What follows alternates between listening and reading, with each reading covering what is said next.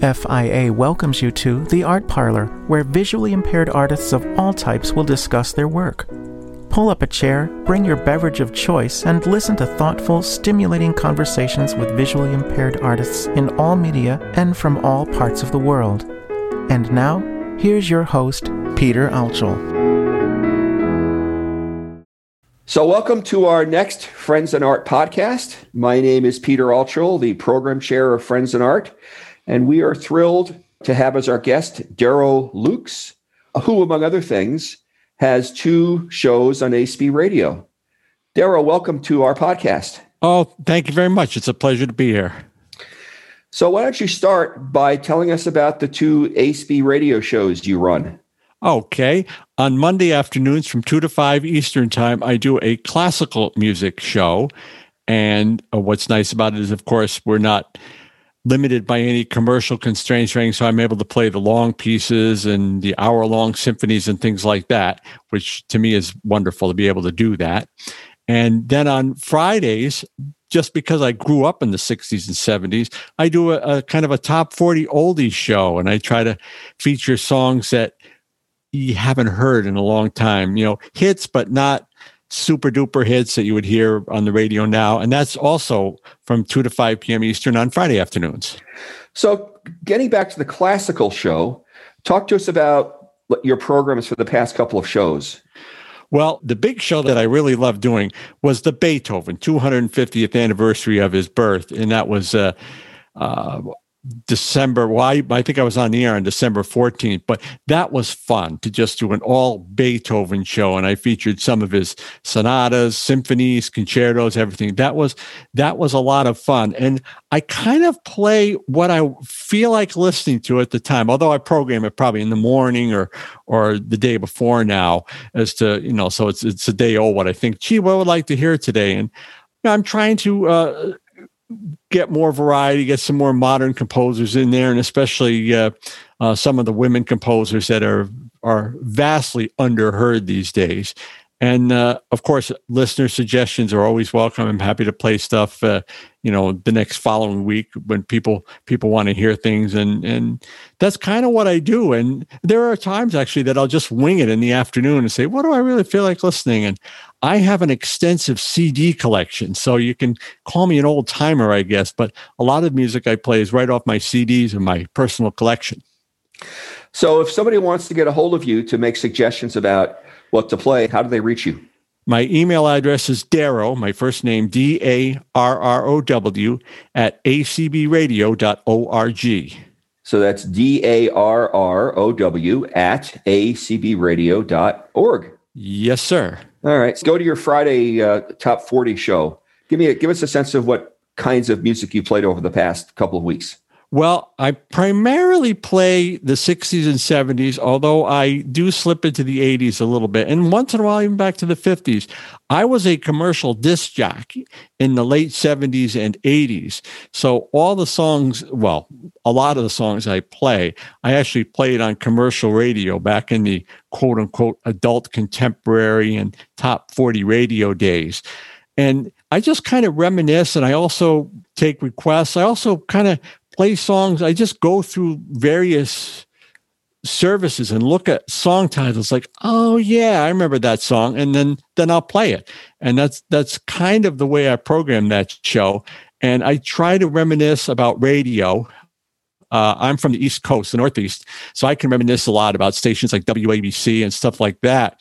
And I encourage listeners to write in with their memories of top 40 radio elsewhere in the country. So we kind of make it both a radio and music reminiscing show.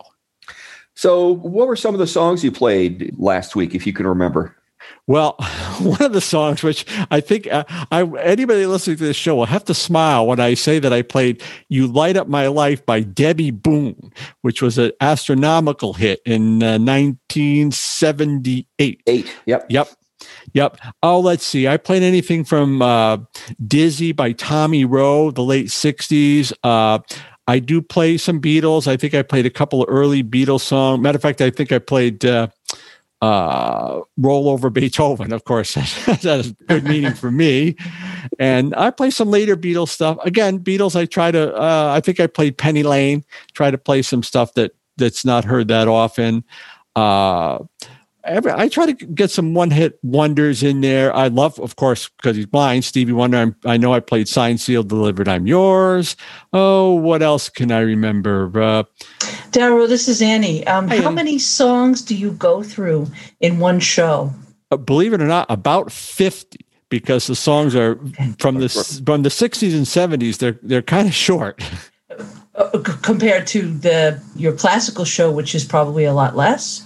Oh, yes. The classical show, actually, I like to play full-length work. So, for example, on the Beethoven anniversary, I played Beethoven's Ninth, which is at least an hour and 10 minutes long. Yeah, I was going to say, wow. So, yeah. Yeah, no, classical music pieces tend to be pretty long, and especially the better-known pieces. Have you ever played any Mahler symphonies on your show, Darrow? I played Mahler Symphony No. 1. I happen to love Mahler symphonies, and one of these days I'm going to play Mahler's Third, which is well over an hour and a half long.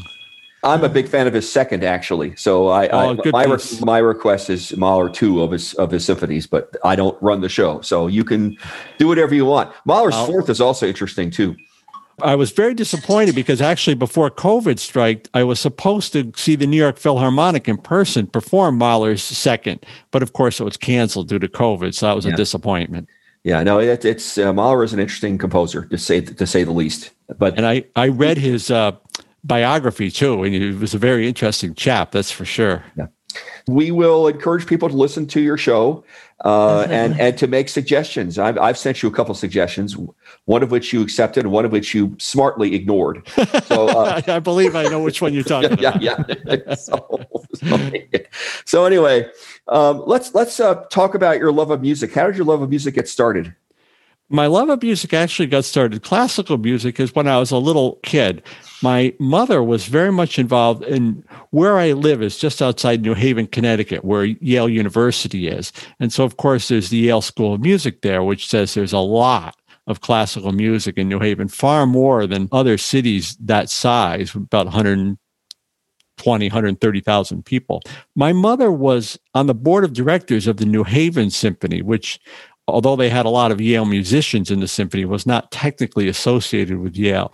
And when I was a kid, she was on the board of directors, so she would go to many concerts, and she was a big orchestrator, no pun intended, of children's concerts on Saturday afternoons. And when I was really young, she would drag my sister and I to these concerts.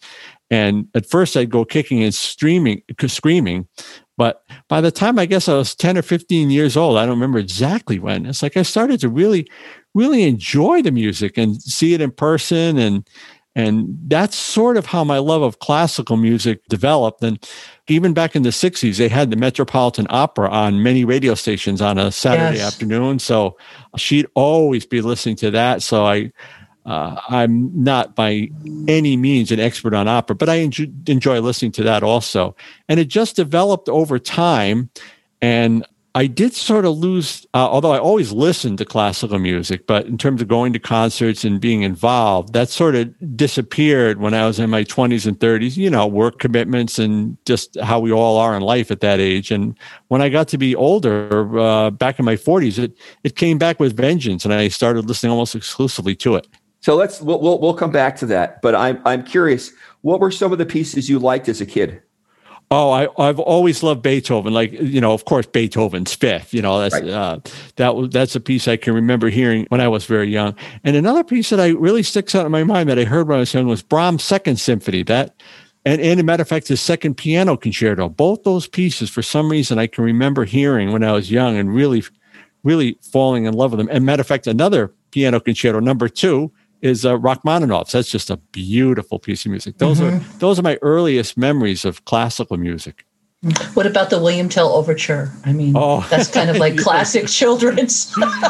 Yes, it was. And when I was a kid, the Lone Ranger was still on TV a lot, and of course, they used that for the theme song. Yes, overdid that one. Yeah. So I love to play the full version of the William Tell Overture because it starts off so mellow and quiet, and then all of a sudden, boom! Right. Yeah. So there are lots of children's pieces that were written by various composers. Peter and the Wolf. Were you subject to those pieces as well? Yes, I was. Actually, my mother really liked the Simple Symphony by the British composer Benjamin Britten. Yeah. That meant a lot to me, and they did. I actually can't remember the specific pieces, but what they would do in the children's concerts is they'd introduce the various sections of the orchestra and have them play. For example, Brahms' piano concerto, they would have the pianist play it solo a little bit, so you get the feel of it. And even, for example, like the second violins, they'd have them just play, so you get the feel of what the different parts of each orchestra really meant to the overall composition. And what instrument did you play growing up? What musical instruments did you play? I played the piano, and just like many other kids I know, I gave it up in high school, and I've regretted it for the rest of my life. Well, just for the record, I also gave up piano in junior high school, and it was the best decision I ever made. So okay. I moved on to playing drums, and that really has been my thing. Good but anyway, that's a different conversation. Yep. So what kinds of pieces did you play on the piano? How often did you practice? All that kind of stuff. Well, I played almost every day, and believe it or not, the piece that I played a lot of Chopin, of course. Right. But the piece I played the most was, don't ask me why, but it was the Marines hymn. I can sing it to you now, or I can do that right now. For some reason, I love that piece, and I played it over and over again. Well, there you go. Yeah. So here you were heavily into class. Let's actually, before we moved on to your adult years, when you left music behind for a while, talk about your love of sort of top 40 music. How did that get started? Well, it's very interesting because it goes hand in hand with my love of the radio business, is that I've always loved listening to the radio. And my parents actually both worked in radio, and they met at a local radio station here in New Haven. And that's how they met, and they married, and they both worked in the radio business. And my mother till she was 60, and my father till in his 50s. He went to the advertising side of it. So I just loved radio, and I just loved top 40 radio. I'd listen to all the top 40 stations, the local ones, and of course WABC, stuff like that. And I actually had a little toy radio station set up in the house. Back then, an FM wireless mic was like unheard of. Now wireless mics are everywhere. And I had one of those, and I could broadcast. I was so excited because my next door neighbor could hear me. And cool. so you, that's funny. So you were playing amateur DJ through your, I guess, as a kid? Yep. Okay. Just holding the microphone up to, our old record player speakers. And practicing is, being a DJ probably was more fun than playing the piano. It definitely was. And I think that might have contributed a little bit to my shifting of gears, if you will. Sure. I think you mentioned earlier in the show that you did some DJing in the 70s and 80s. Is that what you said? Yes, I did. So talk about how that happened. Well, it happened because my mother, the radio station my mother was working at, she got me in there literally to answer the telephones for the telephone talk shows, and you screen it and make sure people want to talk about something related. And one thing led to another. And after I was at the station, maybe a couple of years, I really kept bugging the program director to, can I go on the air? I'll do the all night show. I'll do anything. And one time there was nobody else to do it, and I was the only one in the building. So that's how I got started. And one thing led to another, and I just kept doing it. But that's how I got myself on the air. Is just kind of got lucky one night because I really wanted to do it. And I've pretty much done everything in the radio business except sell advertising. I've never done that. But other than that, that's how I got involved. And Darrow, this is Annie. I have a question. Were you visually impaired back then? Yes, but not as much. I've only had vision my entire life in one eye, and I've had some blind spots in it. But my vision was good enough when I was younger that I could work in radio and I could read the record labels and such. Okay. Because I was wondering how you did that, how you handled that. Did it ever become an issue later on? Or much later on, because what I did is I worked in the radio business, and then I went to college and became an electrical engineer and decided I wanted to do that mainly because there was more money involved. And, Details. Yeah. Radio is notoriously a low-paying profession. So as I got older, there's a classical music station. You probably can hear it in your area, Annie, WMNR in Connecticut. And I was on there for a number of years doing a classical show. Oh, wow. And then my vision just got so bad that I couldn't, it was about 40 minutes from my house. My vision got so bad that I was not comfortable driving, and I had to give up driving. So that was sort of the end of it. My ex-wife drove me there a few times, but it got to be a real hassle. So unfortunately, that ended it. And that was, I was so delighted when I discovered ACB radio. So we'll come back to that. So how long were you on this radio station in Connecticut? 6 years, from 2011 to 2017. I'm sorry, I asked the question poorly. How long were you on that top 40 radio station back in your callowed youth? Well, back then, of course, nobody worked for any radio station too long, but a total of 3 stations, total of about 10 years. Okay, so you were obviously going to college and doing other things while you were doing that. Yes, and I must admit, I skipped many a college class to do the morning show on a radio station. Hey, we know where our priorities are, right? That's right. Yeah, that's, DJing is far more important than college calculus, right? I mean, Yeah, I don't think my parents agreed with that, but they couldn't do much. Okay, so you once you went to college, you got your degree in electrical engineering. At some point, as I understand your story, you sort of, music wasn't as important to you. So talk about how that happened and what you did during that period of time. Yeah, when I was in my early 20s, I was all into working. It was, it was great to work, and I actually was very lucky enough to get a job with Sikorsky Helicopters in Stratford, Connecticut. And once again, luck was on my side. I got assigned to a program where they were selling helicopters to the Australian Navy, and I was involved in that. And I basically say I commuted to Australia because I spent about half my time in Australia for about 5 years and half time here. And I was really so busy that, of course, anytime I was in a car, I'd listen to classical music, but I was just too busy to be involved. And I'm sorry I didn't get to see, for example, any concerts at the Sydney Opera House in Australia, but that's the way it goes. It's supposed to be a fabulous place. It's beautiful on the outside. It's just spectacular. Yeah. Pictures don't do it justice. Speaking of concerts, I'm curious, what was your first rock concert or your first top 40 show that you saw in person? The first concert I ever went to was the Beach Boys at the old New Haven Coliseum.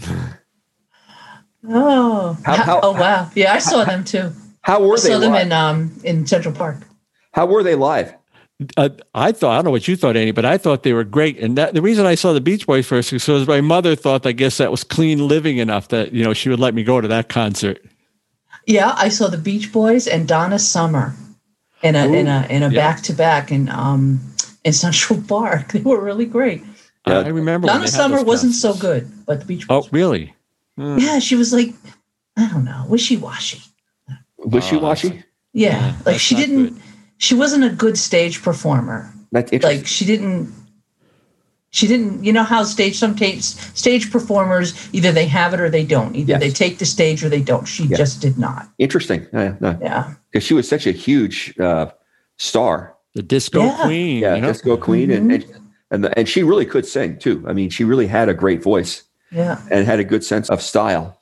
She truly did. So did you play disco in your DJ days? I did indeed, yes. And of course, the real first disco hit was The Hustle by Van McCoy. Yes. And Mm-hmm. they told us to play that about every hour. They wanted really big exposure on that. So I sure did. And back in the late 70s, it was in the radio days where they wanted you to play the same songs over and over again. So some of those disco songs are ingrained in my head forever. Imagine that. Yeah, well, I was in college during a good deal of that time, and I was in a place with lots of sports folks, and that's what they wanted to hear. So that's a good deal of what I heard too, when I wasn't doing my own musical stuff.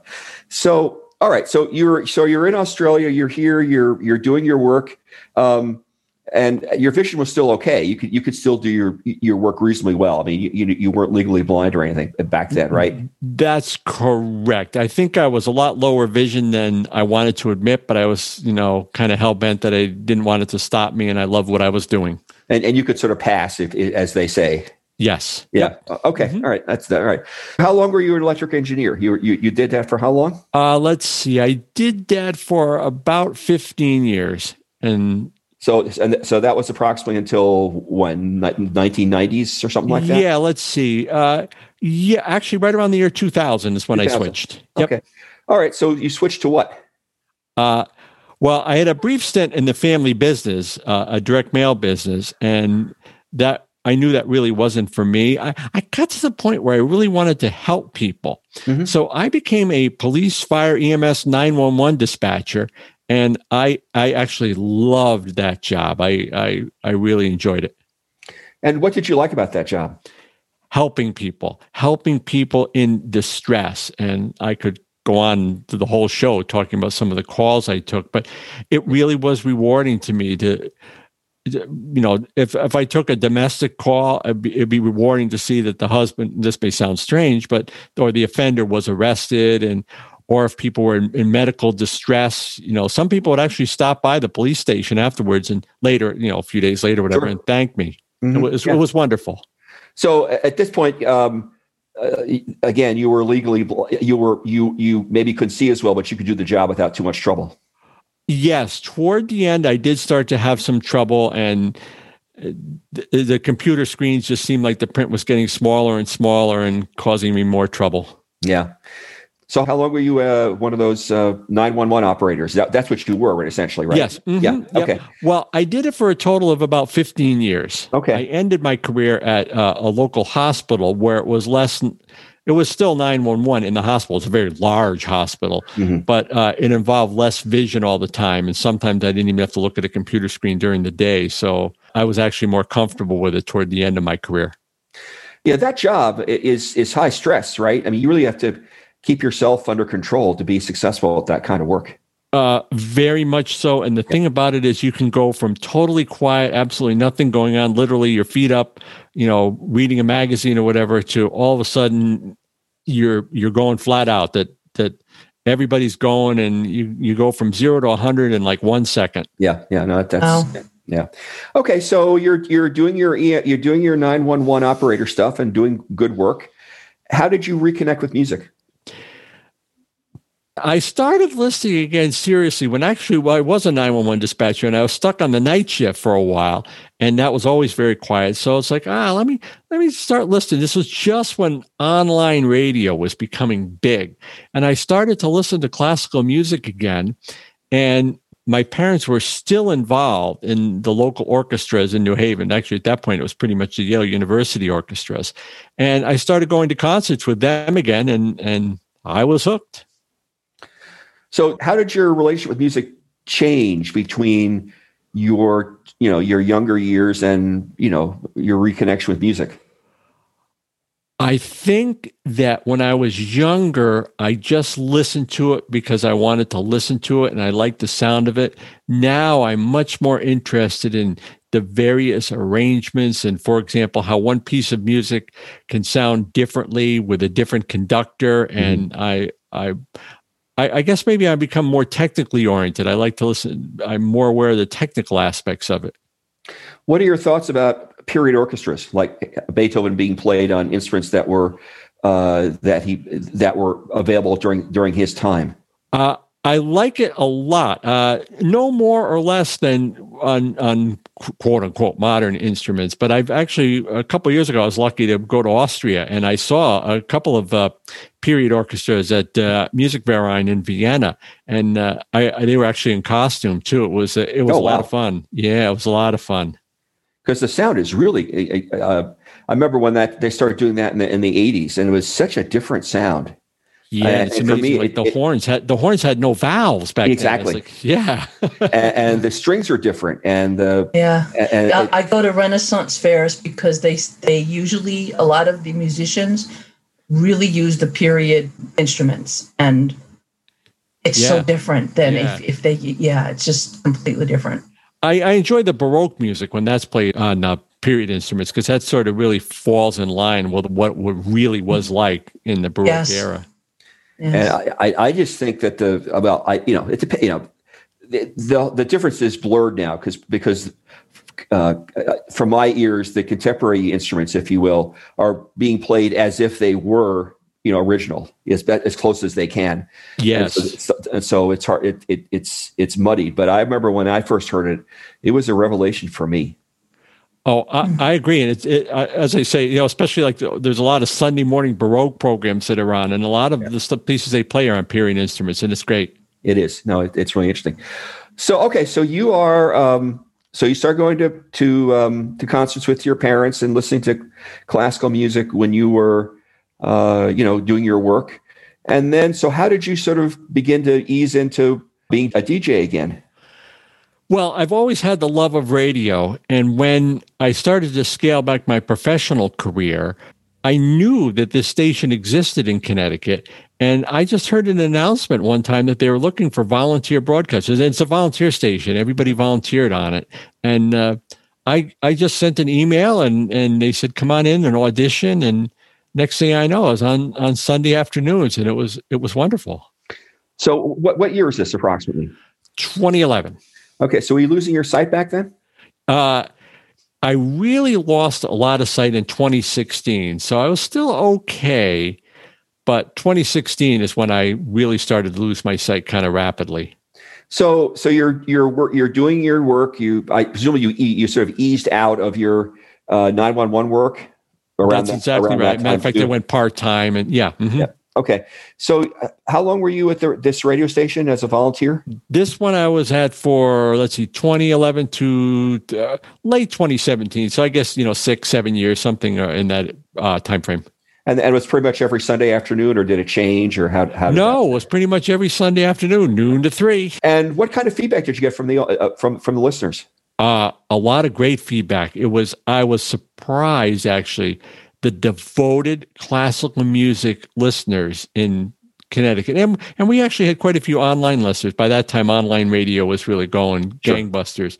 And the knowledge that people would call and we just talk on the phone while the pieces were playing, it was great to interact with such a great classical knowledge base from the listeners. So since our audience is primarily blind folks, I'm interested in hearing you talk about. So you're doing this show. You began have issues with your eyesight in 2016. You said, how did that impact the way you recorded your show, or you broadcast your show on that public radio station? There's two things that I really started to do when I had to detach. As I say, I actually only have one real eye, and that was my whole life. So when I had a detached retina in my good eye, that was sort of really the beginning of the end. So what I would do is I would take my iPad and I would make it as high as it would go font in bold, and that's how I would actually transcribe anything that, for example, had to be read. I'd have my wife read it to me at home, and I would make it so it's astronomical size print. And at that time, we were playing a lot of CDs. So I had a very strong magnifying glass so I could, select the right cut to play on the CD. And it got to be quite cumbersome. And say more about that, the cumbersomeness piece. Because eventually, when I gave it up, well, there was two things that caused me to give it up. I really couldn't see the CD players well enough to select the right cut. And in parallel with that, my ability to drive went away. And so that was kind of the demise of my radio career until ACB radio. But I tried to make do as much as possible. As a matter of fact, one of the other broadcasters brought in a magnifying glass for me to try. And, one of those type things that a doctor would use in his office. We tried all that stuff. And some of it helped, some of it didn't. And it was kind of depressing, actually. Sure. I would imagine it would be. What did you hear about ACB? Talk about how you connect with ACB. I actually heard ACB reports. There's a subcarrier radio system in Connecticut called CRIS, and don't ask me to, I think it's Connecticut Radio Information Service or System. They basically, it's a radio station for the blind, and they'll read newspapers and magazines. And long story short, I heard ACB reports on that station. It's like, oh, that's the radio reading service. Yeah, exactly. Mm-hmm. Yeah. Yep. I heard it. And it's like, let me try to listen to this station. So I did. And I think I was listening to mainstream more than anything else. And I heard one of the announcements that said they're always looking for volunteers. So I emailed Debbie Hazelton, called me back the next day. I think I talked to Jason a couple of days later. And before you know it, I started the classical show first before the Top 40 show. So before you know it, I was on the air with the classical show. So when did you start the classical show? Yeah, what year? Just last year, April of last year.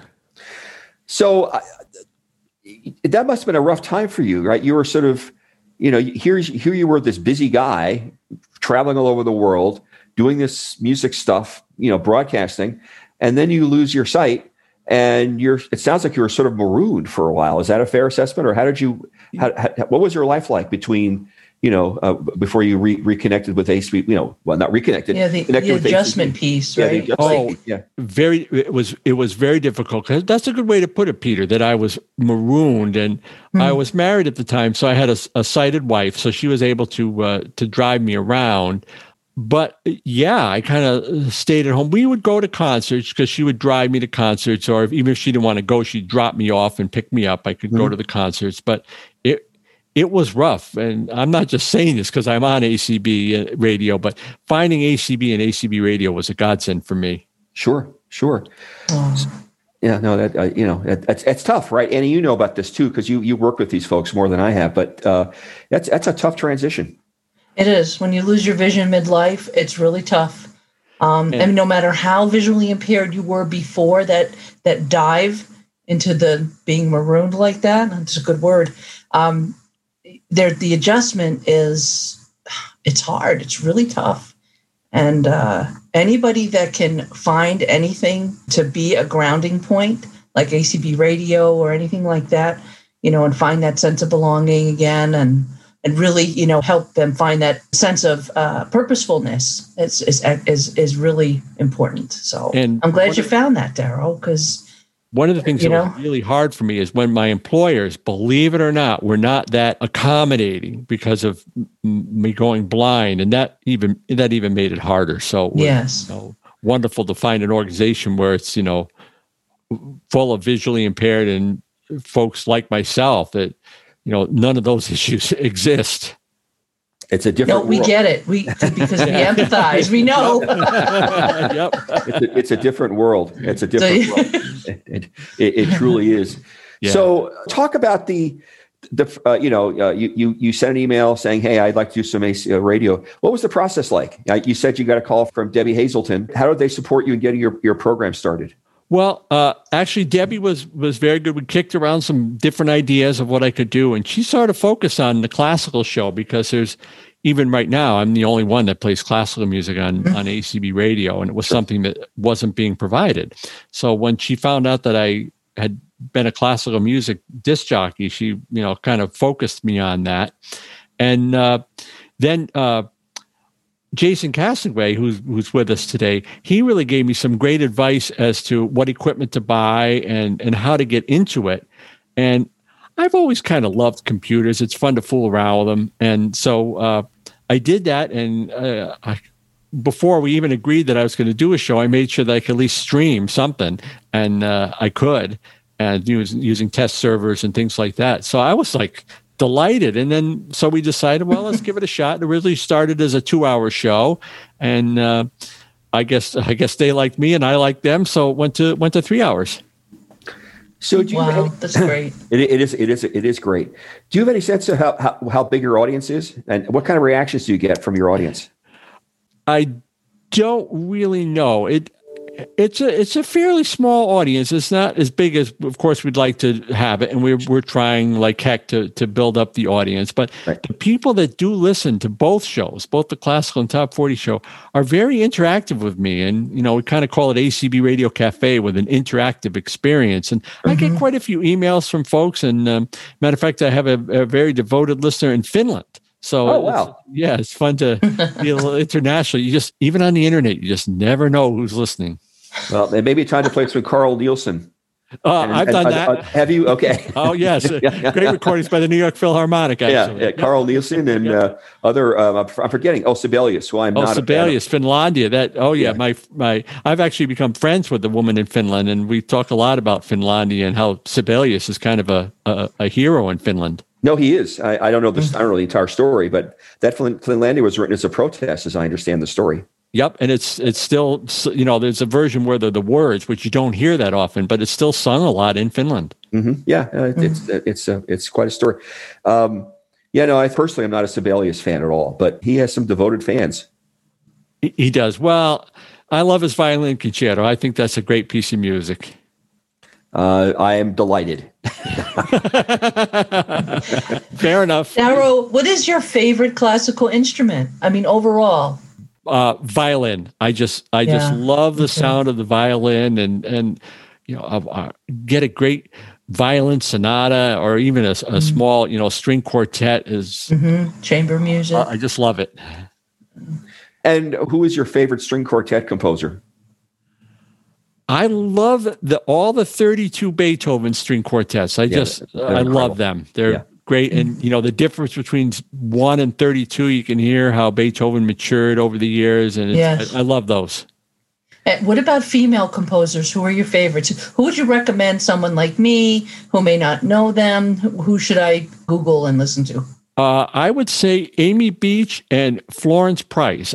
Those would be my two female favorite composers. And of course, Florence Price really broke barriers because she was African-American and a woman. So I think that really means a lot. Plus, I love the way she composed. I love the music she has composed. Florence Price is a fascinating and amazing, it's an incredible story. So I remember her story. She was allowed to go to Northwestern School of Music, but she couldn't practice on site. Yes, I've heard that. Oh, wow. She couldn't practice on site. I know this because we sang one of her pieces a couple of years ago, and the conductor sort of talked to us about all this stuff. Other women composers I like are Joan Tower, who I would recommend. She wrote this amazing fanfare, which I can't remember what it's called, and then a composer named Caroline Shaw. Have you ever heard of Caroline Shaw? I don't know. I've never heard of Caroline Shaw. She is a contemporary composer who is just incredible. She's overhauled the string quartet. I would seriously take a listen to her and I will put her on. Put her, it's really incredible what she's done. I'm absolutely smitten with her. Her music is incredible. I listen, and even being blind, I love the female conductors. Yeah. Suzanne Malky and she's slipping my mind now. She's a conductor in her name, the Sydney Symphony Orchestra. She's guest conducted the New York Philharmonic. I love the women conductors. What I find interesting about women conductors, and I'm thinking about Joanne Falletta especially because she's on Sirius XM all the time. They do such a good job of describing the music. They better than men. That's my experience anyway. What to listen for and how the piece inspired her and things like that. She's incredibly good at doing those kinds of things. Exactly. And one of the things that very articulate. Yeah, Susan Malky, what was very impressive is the New York Philharmonic has open rehearsals. And I go to them fairly regularly, of course, pre-COVID. And it's wonderful because especially she would stop and you could hear what she's telling the orchestra, do this, do that, and she'd also turn to the audience every so often and say what she's doing and why. And it was just fascinating. That's great. Yeah. No. And more conductors are doing that these days, which is great because, because orchestras are really trying to appeal to younger people like we were talking about earlier. And I guess that's one of the ways that they can, have a concert or open rehearsal during the day and talk to people. So it's not, you're not overwhelmed, if you will. So what is your experience, as an adult with younger people in classical music?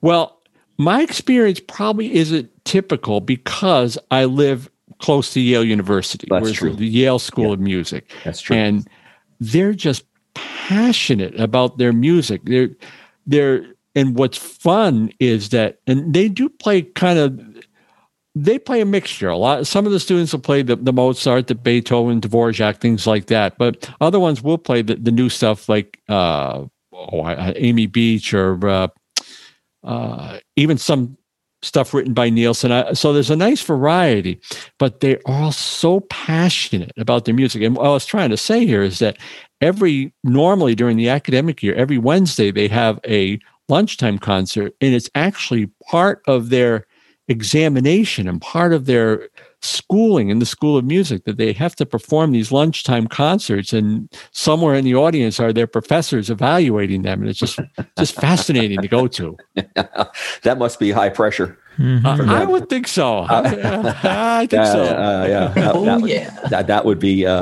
Well, my take on this, and I'm curious to know if my experience is. I raised 3 stepkids, and classical music meant absolutely nothing to them. And my guess is still means pretty much nothing to them. But my youngest stepkid was really interested in Philip Glass, who's a 20th century classical composer, well-known American composer. And he was fascinated by his music.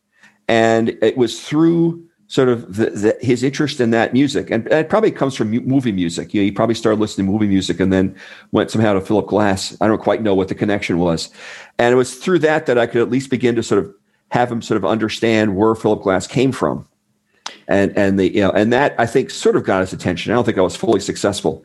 But it's the contemporary music that seems to get the kids, at least around here in Columbia, Missouri, attention more than the Bachs and Beethovens. And that creates an interesting challenge for programmers. I'll give you another example, Peter, with Star Wars, 1977. Yeah, that's right. Anne was like, oh my God, what is this? Yeah. And John Williams and the London Symphony Orchestra, from the first note of that whole symphony, but that was made for that, for the first Star Wars movie, that reignited my passion for classical music. After that, I went to another level of appreciation for classical music, even though I was exposed to it as a kid. My sister was an accordionist. I sat through many Dvorak accordion orchestras. I can see why that might turn you off after a while. But that, as soon as I heard that first note, I was there, and then ever since then, I've been very very interested in classical music, especially the symphonic scores with the movies and all of that. And I think that's where maybe the younger people tend to connect, and they need to appreciate it with something, like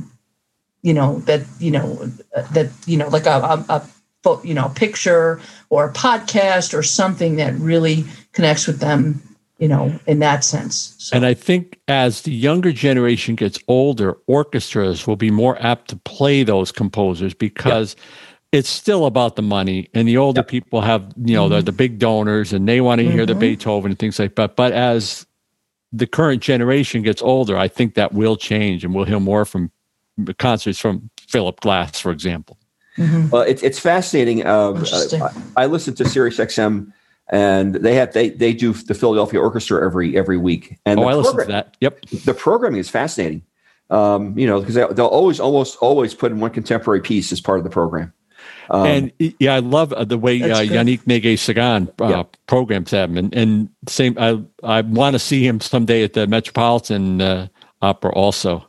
Well, he apparently is isn't he the new music director of the Metropolitan Opera? Yes, right. Both Philadelphia and the Met. He's the music director. Yep, that's incredible. Yeah, I mean, he's an incredibly talented guy too. About communicating, what the music means. He's very, very good at that.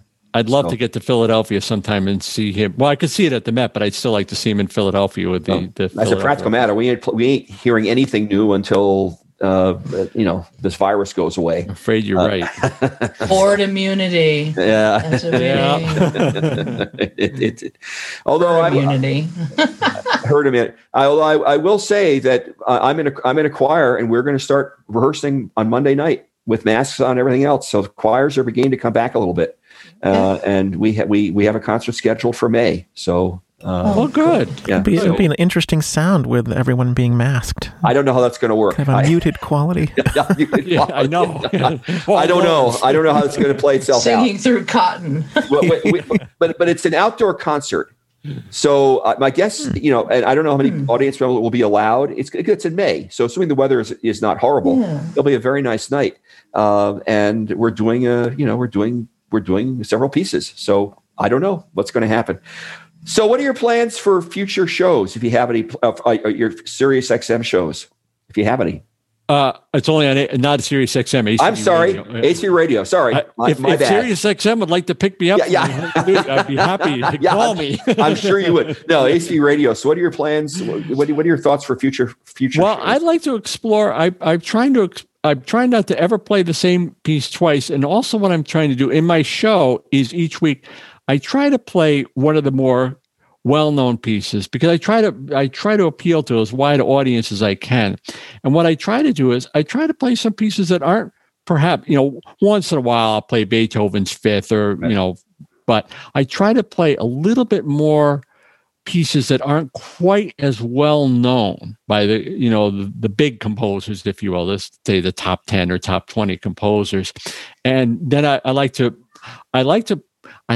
play stuff that even if you're a classical music lover and you listen to Sirius XM or, WQXR or any of the big classical stations, like, for example, we're talking about Mahler.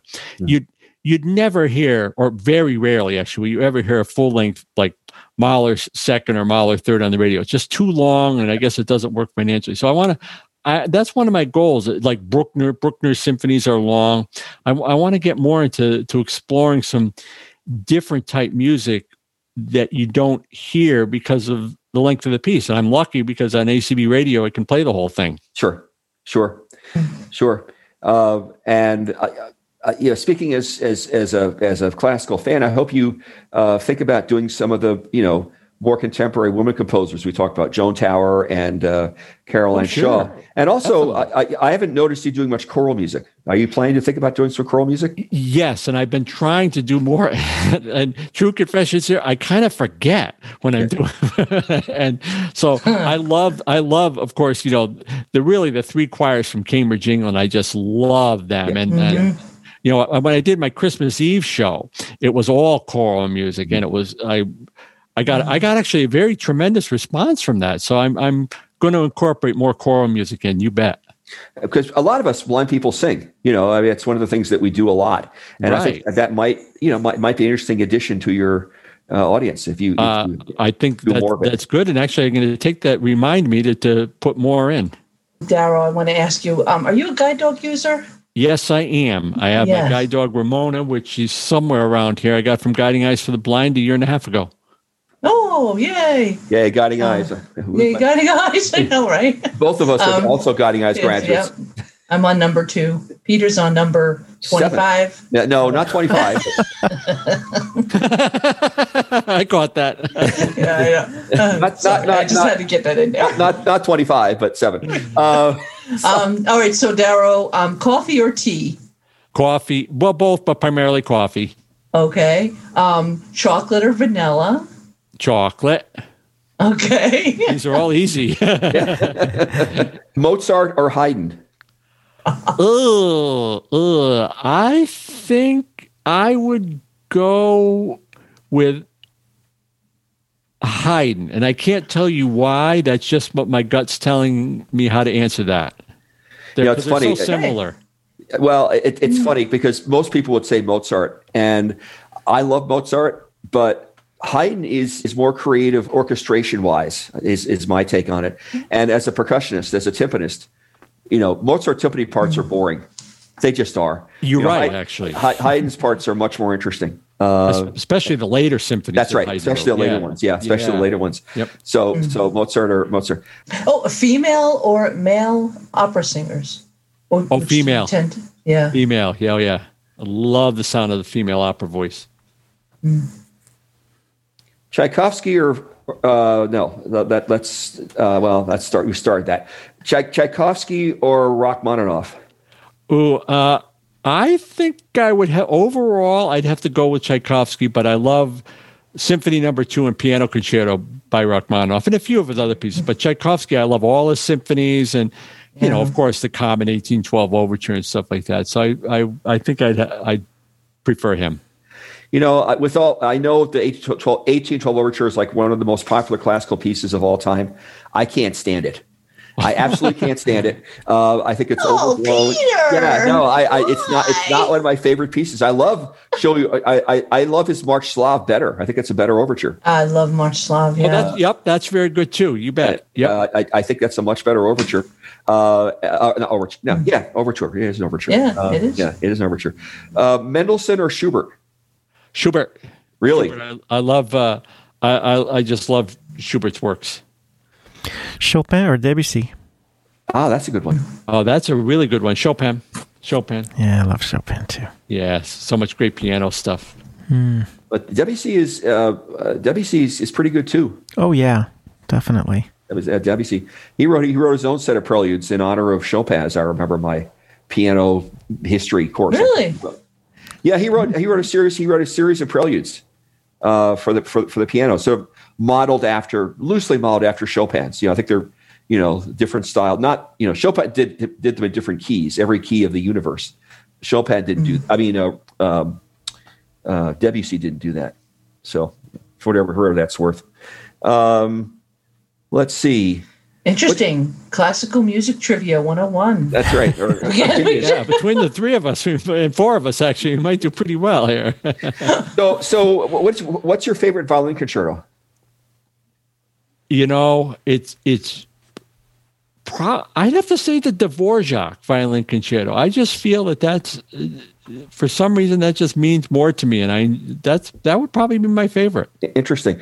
Have you ever heard the Samuel Barber concerto? Yes. Yep. I think that's an extraordinary piece. I'm not really a violin guy. The instrument's fine, but it's not my favorite instrument. But I love the Barber concerto. I'm going to have to listen to that again. I've heard it, but now that you've mentioned it, that may show up on my playlist very soon. There you go. I mean, the third movement is just this amazingly fast, just incredible ride. And the first movements are nice too. So that's my favorite violin concerto for what it's worth. And your favorite piano concerto composer? I would go with Beethoven. I think that, the Emperor Concerto No. 5 is just unbelievable. Yeah, I'm a big fan of his 3 and 4 also. Yep. I think they're incredible. Who's your favorite American composer? I would say Copland. Yeah. I'd say I like Copland's work. Yeah, yep. And of course. And actually, got to throw in the mix because of geography, Charles Ives, because he actually was the organist at a church right here in New Haven, Connecticut, when he was alive. So it's kind of a local connection for me. Have you played any Charles Ives on your show? Yes. Don't ask me to remember which piece, but very recently. But I plan on playing some more of him because, as I say, I was reading about him the other day and the local connection, and it's like, I want to hear more, because I want to hear some more of it, so why not do it right on my show and have everyone hear it at the same time? Yeah, well, his symphonies are, except for his first symphony, which is absolutely dreadful. The other three are quite remarkable pieces in their own way. Yeah, I've recently heard Symphony No. 4, and I loved it. 4 might be really good to play because it's so weird and wonderful. That's a good way to describe it, actually. It is I've only heard it once or twice, but it's a fabulous piece. Yep. It's really a fabulous piece. So that's great. So what message would you like to leave your audience with as we wrap up the show? Well, I'd love to tell everybody how important I think music is in everyone's life. And we don't have time to get into music therapy, but it's just so wonderful. And what I do is if I'm a little stressed out or whatever, I put on my pair of headphones, and sometimes I'll listen to top 40. More often, though, I'll listen to classical music. And it's just wonderful to listen. And I encourage everybody to, if you've never been to a classical concert, there's pretty much concerts in every type of major city. There's always some type of orchestra. Go hear it in person, because it's Even if you're blind, hearing it in person is different than hearing a recorded version, and give classical music a good shot in a live performance. Agreed. Once the virus goes away. Of course, yeah. Once the virus goes away. There's nothing to go to right now. No, but it's going to happen. Yeah, it will eventually. Yeah, and it's going to be a big deal when it does. I'm a subscriber to the New York Philharmonic, so they keep me informed, and I'm betting it'll be next fall. Maybe next spring we'll be back. Yeah, well, Darrow, maybe I'll meet you there once we get out of this Andy. thing. Andy, I love that. Yeah, my sister and her partner love to go, so maybe we'll all meet up. We'll do a meetup or something. Oh, that would be fun. And I love in the warm weather. I like to go early and just walk around Lincoln Center. It's so wonderful there, and I always poke around the Metropolitan gift shop and all that good stuff. It is a great part. I used to live in New York City myself. It is a great part of the world. I have a quick question, actually. Yeah. Sure. Sure. You were talking about the piano at one point. I didn't realize you played. Do you still have a piano around? I do not, and I've kicked around the idea. People have, and maybe it may have actually been you, Jason, that have encouraged me to get some type of keyboard for use for the computer or something, and give it a shot again. I wouldn't be able to read the music, but just to fool around with it. I'd love to do that again. Mm-hmm. Cool. It's a wonderful thing. As much as I complain about me not, saying I'm a drummer and not a keyboard player, it's a wonderful skill to have and to develop. I suspect it will probably come. I bet I could play the Marines hymn again in a week or two. You probably, muscle memory. Nothing else. That's right. Well, it's amazing. It's amazing too what people can do on their keyboards for drumming. That's true. I've heard people do drums just using a keyboard, and you'd think they were playing the drums professionally. It's just amazing. It's incredible. Isn't it? That's the way I did my drum tracks. So anyway, yeah. Thank you, Darrow, for being with us for the past hour. We wish you well on your show, and just remind everybody when the show is and your email address again. Sure. Well, it's been a pleasure to be on the show with you folks. It's been wonderful. My show, the classical show, is on Monday afternoons from 2 to 5 p.m. Eastern. And my Top 40 Oldies show is on Friday from 2 to 5 p.m. Eastern. And that's on ACB Radio Cafe. You can ask your smart speaker to play that, or use any radio tuner app. You can find it, or even just go to the website. You can get it that way. And my email address is Darrow, DARROW, @acbradio.org. Thank you so much for being on our show. This is Peter Altschul of Friends in Art. Have a great rest of the day.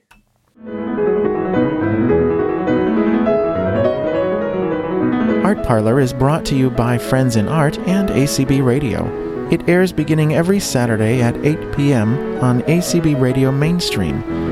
To listen and for a full schedule, go to www.acbradio.org/mainstream. We'd love to hear from you. You can email us at artparlor@acbradio.org, and please feel free to check out our website, www.friendsinart.com. Thank you so much for listening. We'll be back next month.